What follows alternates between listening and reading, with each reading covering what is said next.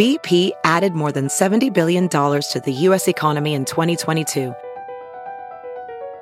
Investments like acquiring America's largest biogas producer, Archaea Energy, and starting up new infrastructure in the Gulf of Mexico. It's and, not or. See what doing both means for energy nationwide at bp.com/investing in America.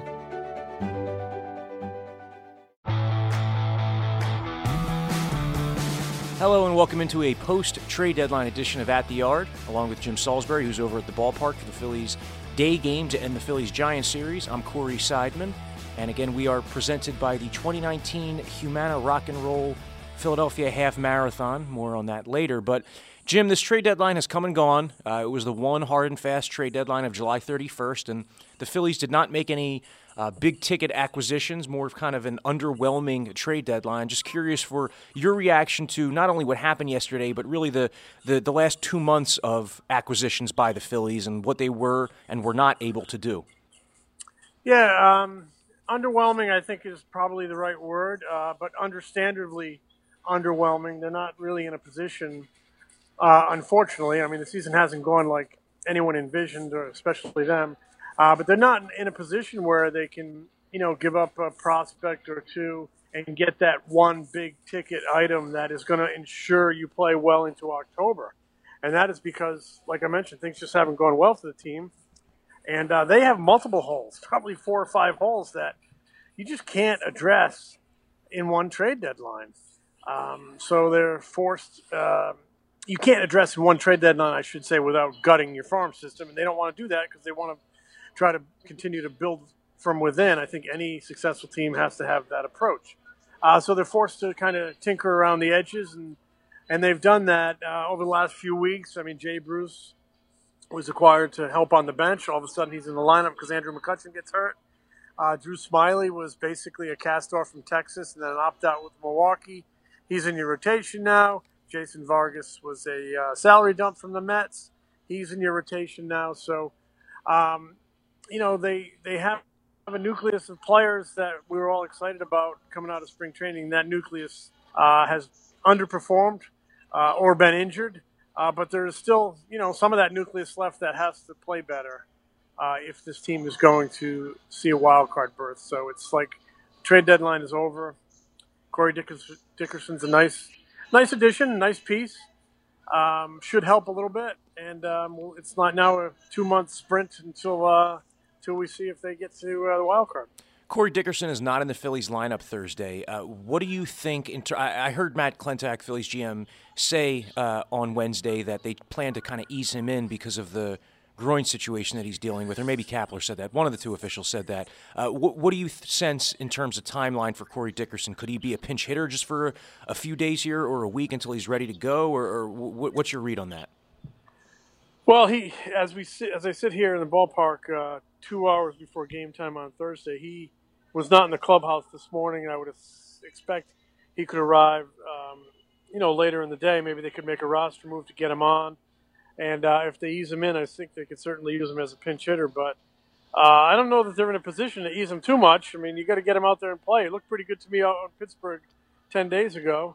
I would think he could approach regular status in left field with Hazley going over to center field, Kingery coming into third base, and Michael Franco losing playing time. So we're going to see. They certainly need offense. I mean, we mentioned multiple holes. They need more help in the starting rotation. They didn't get it. They need more help in the bullpen. They really didn't.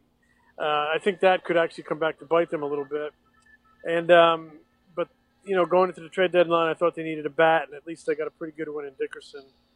He's been a pretty good hitter throughout his career. So in that regard, I think they inched things forward. I like Corey Dickerson a lot as a player. I mean, I've watched him throughout his career. He's been like a consistent 290 hitter with power. He crushes righties. Over the last 2 seasons, Corey Dickerson has actually slugged 32 points higher against righties than Bryce Harper. Not saying that, he's going to come in and make a star-level impact, but this is a guy who can impact winning over the second half of the season. It kind of reminds me in some ways of the Wilson Ramos acquisition last summer. Ramos came in here, hit .337, although he could barely move on the base paths. That's not as much of an issue with Dickerson. He's a good fielder. He's a good runner. He had a multi-homer game earlier this week despite dealing with that minor groin issue. You mentioned the moving parts here, that it could result in Maikel Franco moving to the bench. The other thing that I've been, seeing and noticing lately, I'm sure you've been noticing the same, Scott Kingery not catching up to fastballs lately, swinging and missing a ton. In the month of July, he's 19 for 99. Gabe Kapler moved him down from the leadoff spot to the 6th spot. Where do you think Corey Dickerson slots in the lineup? Not in terms of what position he plays, but where the Phillies might hit him, and where do you think he fits best? Would it be toward the top, or do you think more so as protection for Bryson Reese? I think at the outset, they could take a look at him in the leadoff hole. I think that's where I would lean, because they've had such a problem there since McCutchen went down. Kingery's had, I think the last 28 or 9 games there and hasn't really done the job there. They could use a leadoff man. I know he's not a pure leadoff man, doesn't walk a ton, has had some big strikeout seasons, but at times you can have success when those guys get hot, when they get hits that can fuel their on-base percentage. So I think I would give him a look in the leadoff hole and see at least how it works for the time being. And if it doesn't, I certainly think he could be a guy that would be a candidate, to hit 6, which is a good RBI hole on this team, especially if Hoskins and Harper have that on-base percentage that they usually do. So I think Gabe has some options with Dickerson. As far as Kingery, he's really struggled in that leadoff hole. He went to 6th last night. We'll see if that gets him going. I just see kind of a guy who's caught in the middle a little bit.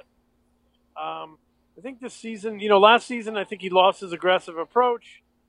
He tried to bring it back this season. Then they put him in the leadoff hole, and I almost can see the wheels in his head turning a little bit like, okay, am I supposed to be super aggressive or work this count like a leadoff man? And I wonder if he's gotten kind of a little lost for that reason. So I actually think getting him down into a spot where I think maybe he can look to be a little bit more aggressive, maybe get some men on base and look to be aggressive might help him a little bit. Hopefully it does, because they certainly need that bat. We saw how good it could be early in the season.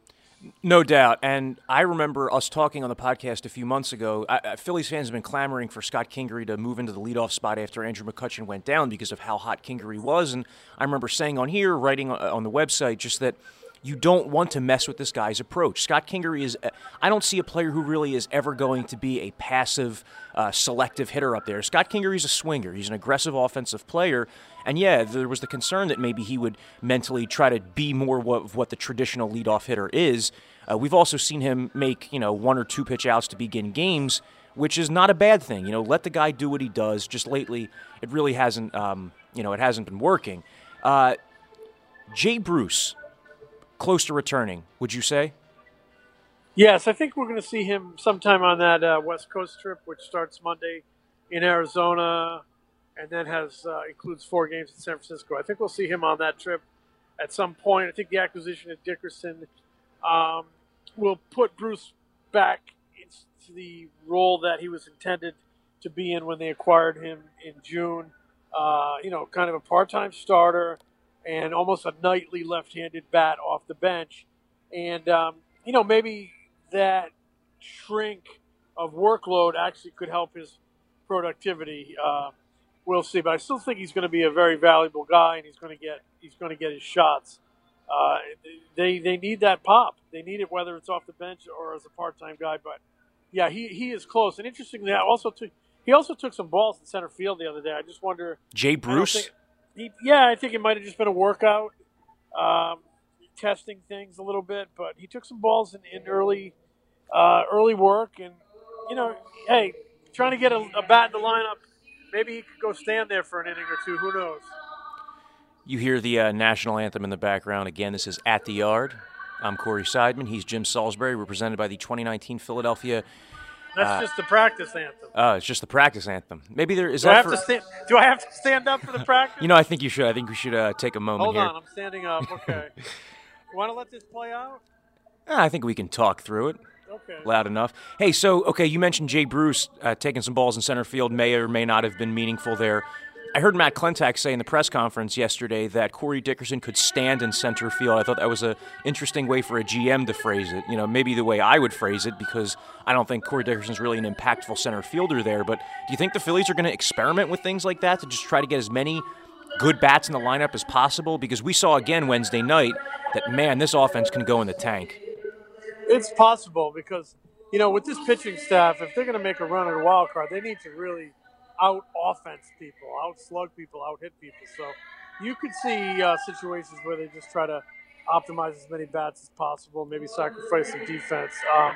I do think there's a chance we're going to see a lot of Hazley in center field for the simple reason he has to play. He's sort of one of these guys and he's played pretty well. He can't come up here and sit. He's a developing player. I mean, he needs to be out there getting his reps. So I would think he could get a whole bunch of them in center field and play a passable center field, though I don't even think he projects as a center fielder long term. But, that's what you're going to have to do to get bats in the lineup because pitching has been so suspect. You need to kind of out-hit people. Jim, Vince Velasquez on Wednesday night pitched pretty well for 5 innings. Not pretty well, pitched really well for 5 innings. The heater was working. He was missing bats. And this is a guy who last season had 2 really solid outings against the Giants. 12 strikeouts in one of them. The other one, it was 6 1/3 innings, 1 run.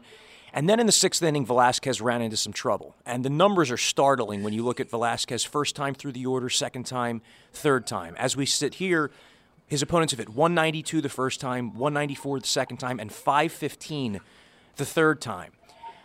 What do you sense the rest of the season that the Phillies are going to do in this rotation? Because you have Jake Arrieta, who really can't go deep into games. You have Vince Velasquez, who can't go deep into games. There was the idea earlier this week that was floated that Zach Eflin could perhaps piggyback one of those guys.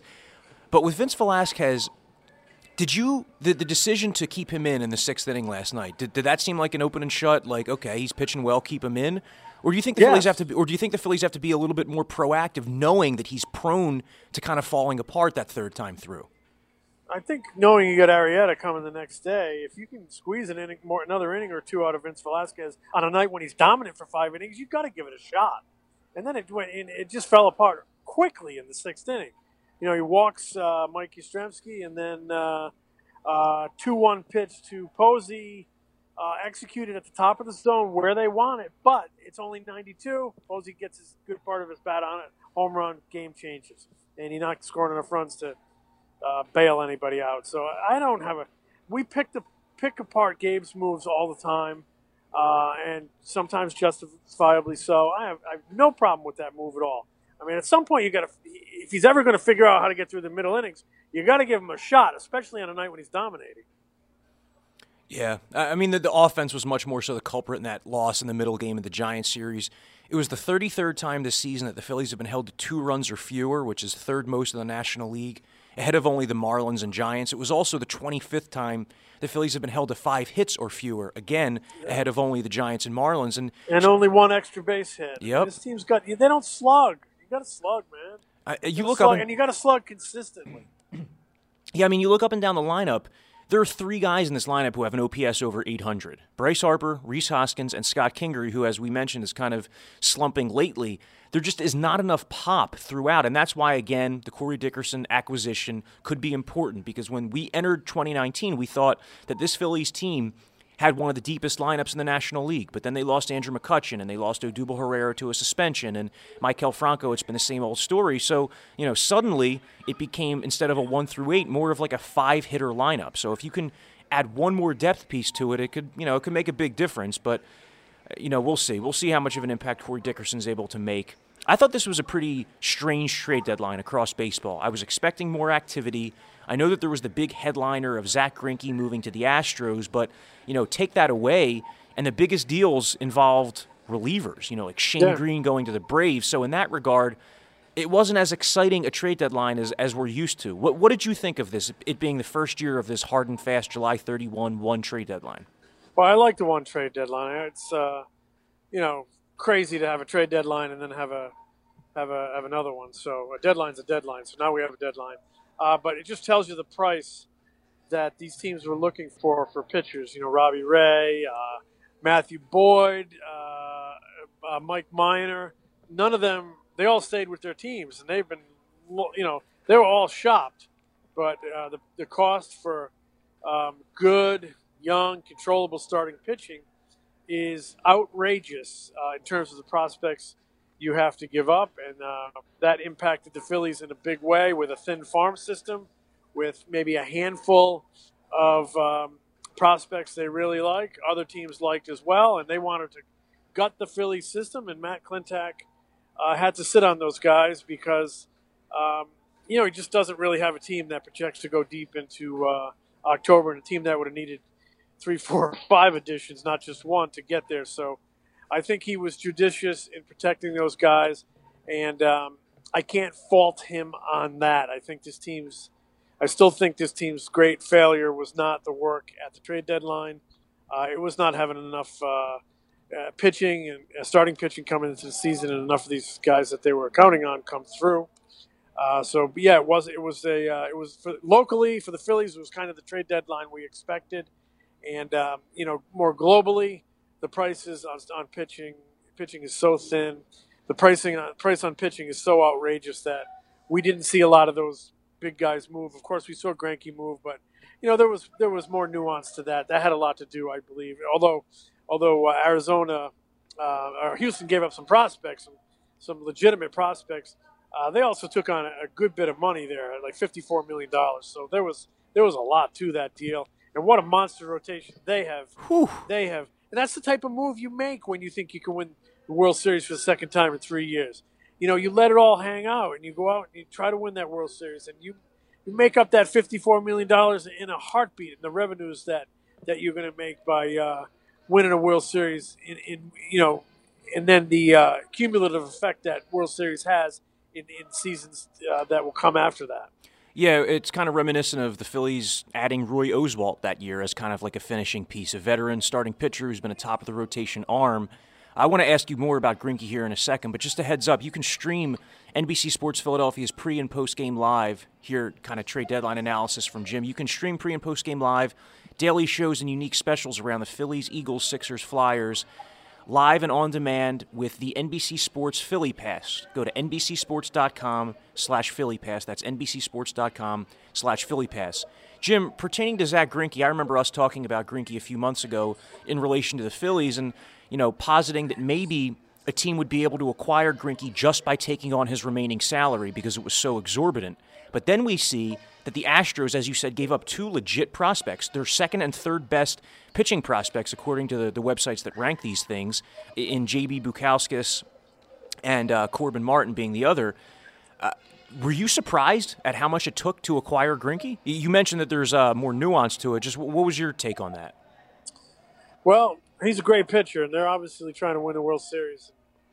So they, I'm not sure. Maybe the Astros are as high on at least one of those pitching prospects as maybe people around the game are, but they took on a significant amount of money. It probably would have cost the team more. They would have to take on more money to give up lesser prospects. So I'm not surprised Greinke went to Houston. He had a no-trade clause. I don't think he could block Houston, but it seems like a good fit for him. He's a guy that really shuns the spotlight. He's a recluse. And, though Houston's a big city, I don't think it's a tremendously huge media market. And I think he'll be able to blend in behind Verlander and Garrett Cole on that rotation, kind of seek that comfort zone that he likes and do a good job for that team. Yeah, I don't know if he would have been, a great fit personality-wise in Philly, which is such a sports-crazed town that, this Sunday night the Eagles have their only open practice to the public, and we are going to be streaming it live on NBC Sports Philadelphia. So, that just kind of illustrates the how seriously Philadelphia takes its sports. Be sure to check that out this weekend on NBC Sports Philadelphia, Sunday night, 7 p.m. through 9 p.m. Jim, were you surprised to see real, legit World Series contenders like the Dodgers and Yankees kind of sit on their hands? I was really surprised to see the Yankees because they have starting pitching issues, but basically what we've been saying for the last half hour. The prices are so high for pitching, and Brian Cashman is going to be protective of his system, and they've done a pretty good job, doing that. They've brought some really good young players to the majors in recent years that have had an impact, and they have always have a deep system. But I just think he thought the prices were outrageous as well. They could end up regretting that, not adding more pitching, especially against a team like the Astros who can really dazzle. I thought the Dodgers could have used a little more back end bullpen help, but the prices were pretty high there. I mean, you look at the Braves. I mean, I don't know if many teams can beat the Dodgers in the National League. I think the Braves, though, are one of them. Believe it or not, I think the Nationals are one of them. If they were to get in with those three guys at the top of their rotation, and Alex Anthopoulos, he's an aggressive guy, the GM of the Braves, and he went out and got a guy in Shane Green, who's an all-star closer, having a great year, and that's a really good pickup for them. But yeah, it is very interesting to see the Dodgers, the Yankees, even the Red Sox, not do a lot. It just tells you what the cost of doing business on this market was really, really high. Yeah, I saw a report this morning that, Zach Wheeler, who was a 2-month rental, the Cardinals were interested in him, and it was going to require them trading either Harrison Bader or Tyler O'Neill, one of their young Major League ready contributing outfielders, which kind of just shows you what teams were willing to ask for, even for 2-month pitchers. Like, that's a really high price to give up years of control of a player who's already contributing in the majors, for 2 months of a mid-rotation piece. I would think that the league office sees this. They see the unintended consequences of what has happened with the two wild cards. The expectation was that the additional wild card team would keep more teams in it and keep more teams active and trying to improve. But it's almost like what it has done is it has made teams shy away from adding if they're in that position, because why trade years of control? Why trade an intriguing prospect just to get yourself into a one-game playoff? Do you think that we could see either the playoff format or the way players are paid change here over the next handful of years, because it has affected free agency, it's affected the trade markets, and it's made everything just move a little slower and, in my opinion, a little more boring? Well, definitely more boring. We could see the trade deadline move back a little bit so the contenders can emerge a little bit more and then come up with an approach, a buyer or a seller approach. And as far as players paid differently, that's something that's, I think, definitely going to be an issue in the next CBA. What's that, 2 years or 3 years away? But, I mean, that's going to be a real fascinating negotiation as the union tries to funnel that money more to the players with less service time that front offices are clearly placing so much value in. So that's something that's going to be, I think, a major issue coming up, and we could see some serious changes there, because it's clear front offices just value modern front offices value players a lot more differently, and it's up to the union to really respond and try to get those guys compensated the way they think they should be in the next negotiation, the next CBA. Jim, you are no stranger to trade deadlines. You've covered plenty of them. Is there anything over the years like stick out to you story-wise, or just entertaining tidbits that you wanted to share? I've had a lot of trade deadlines. I remember covering the minor leagues. I was covering the Pawtucket Red Sox, and this was I guess 88 or 89. You'd have to look it up, but I was sitting in the press box at McCoy Stadium in Pawtucket, and the Red Sox, this was pre-internet, and we were starting to see this thing coming across the ticker. The Red Sox traded this pretty much unknown Double-A kid named Jeff Bagwell for a guy named Larry Anderson. I believe it was on deadline day, but it was really, looking back, that was kind of remarkable to see how that evolved. And covering the Red Sox Triple-A team, a lot of the players knew this guy Bagwell because he was right behind them. He was in their Double-A system. So that certainly was memorable. And then covering the Phillies has had a few memorable trade deadlines. One of them, Ed Wade was the general manager. Andy Pettitte was pitching poorly for the Yankees. This might have been like 99-ish. And Steinbrenner had told Brian Cashman, get rid of Andy Pettitte. We're going to trade Andy Pettitte. And Ed Wade was the Phillies GM. His top lieutenant in those days was a scout named Gordon Lakey, a great scout. And Gordon was a huge Andy Pettitte guy. Just thought Andy Pettitte was a great pitcher, and he was. And the Phillies tried real hard to get Andy Pettitte, and it looked like they were going to put together the best deal and get Andy Pettitte. And I remember deadline day, I think it was a Saturday night. In those days, it was midnight, and we were in Atlanta, and the Phillies had played this game, and the game didn't even matter. All that mattered was, okay, we're in the final hours before the deadline. Are they going to get Andy Pettitte? It was so close that Carlton Lower, who was a pitcher for the Phillies, had agreed or offered to give up number 46 so Pettitte could wear number 46 because that was his number. And then at quarter of 12, George Steinbrenner went to Brian Cashman and said, forget about trading Andy Pettitte. And at 10 of 12, Ed Wade emerged and said, we're not getting Andy Pettitte, they're not trading him. That was really memorable. And I remember catching up with Cashman at the GM meetings that fall and asking him about this story. And he told it just the way I told you. He said, George told me to trade Andy Pettitte.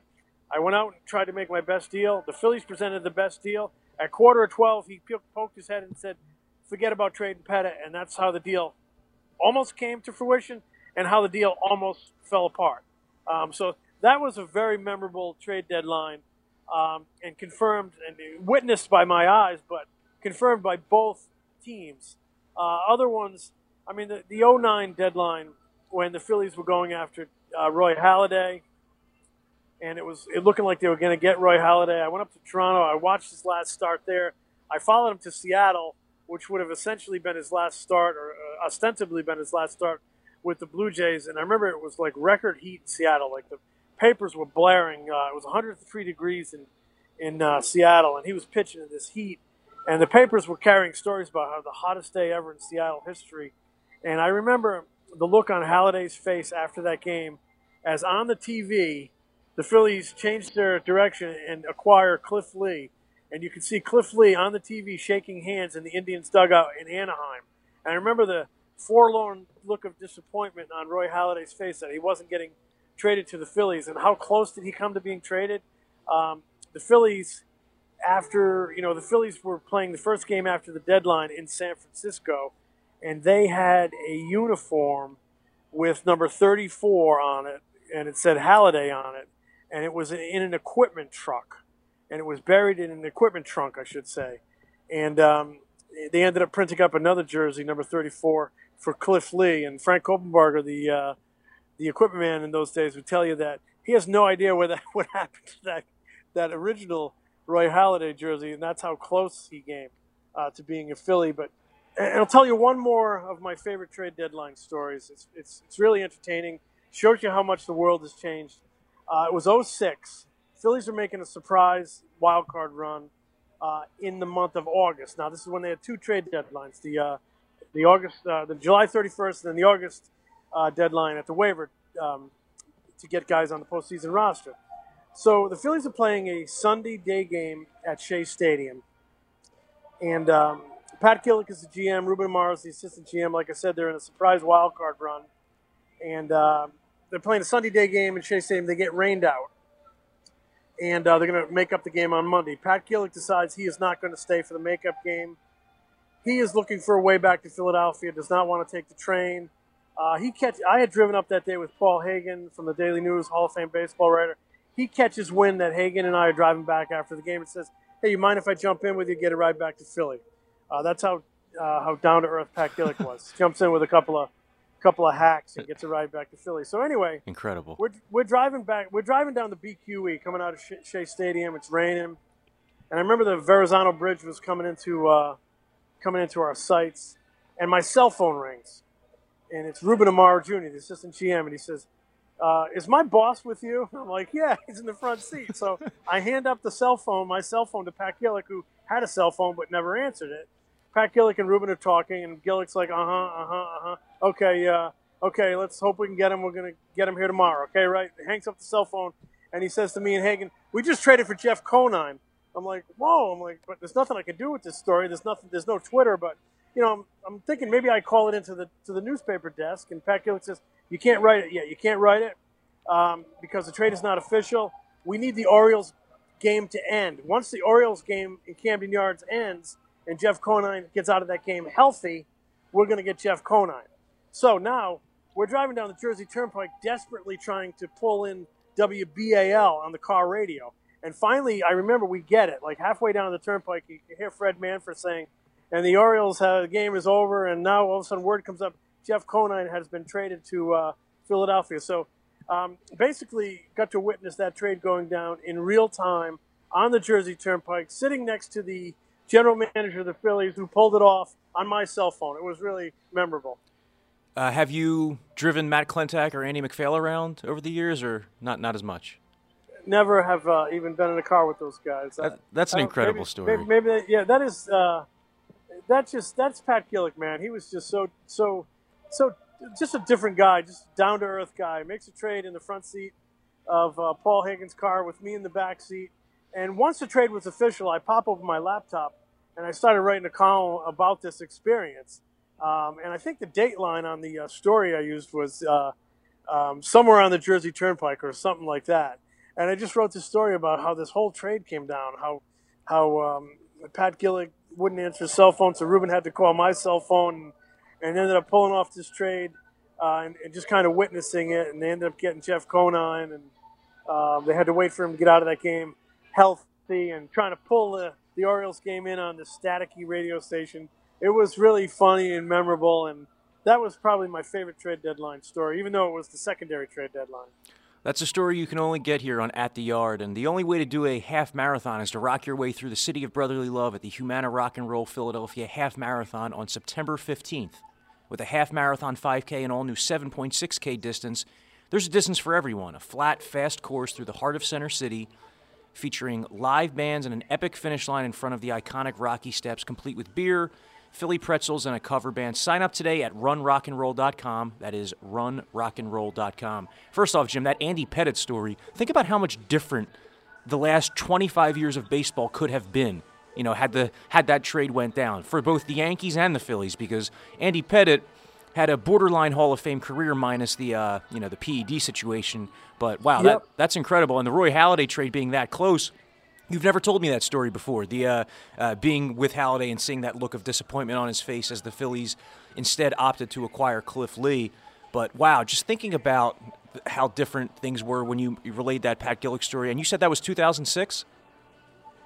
It was when they got Conine. Right. They made a little surprise run for the wild card. I think they got Moyer that August, and they got Conine.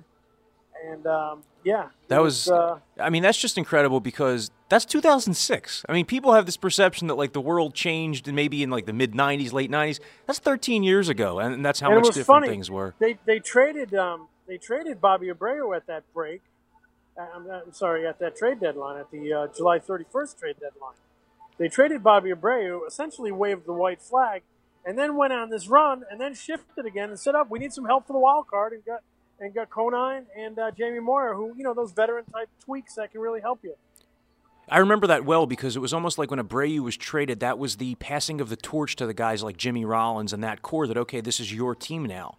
And once that went down, they went on that run, and it was, that kind of paved the way for the years to come.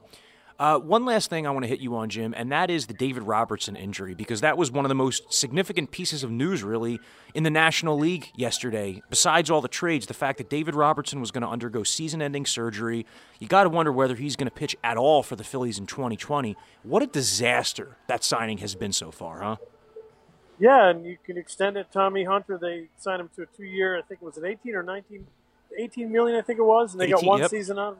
One season out of him. He goes down after 5 starts, season ending. And Pat Neshek was a 2-year, $16 million and has missed significant time both years. It tells you the risk that, relievers, mid-30s, high mileage arms are. And I think they have to maybe adjust their approach on those guys.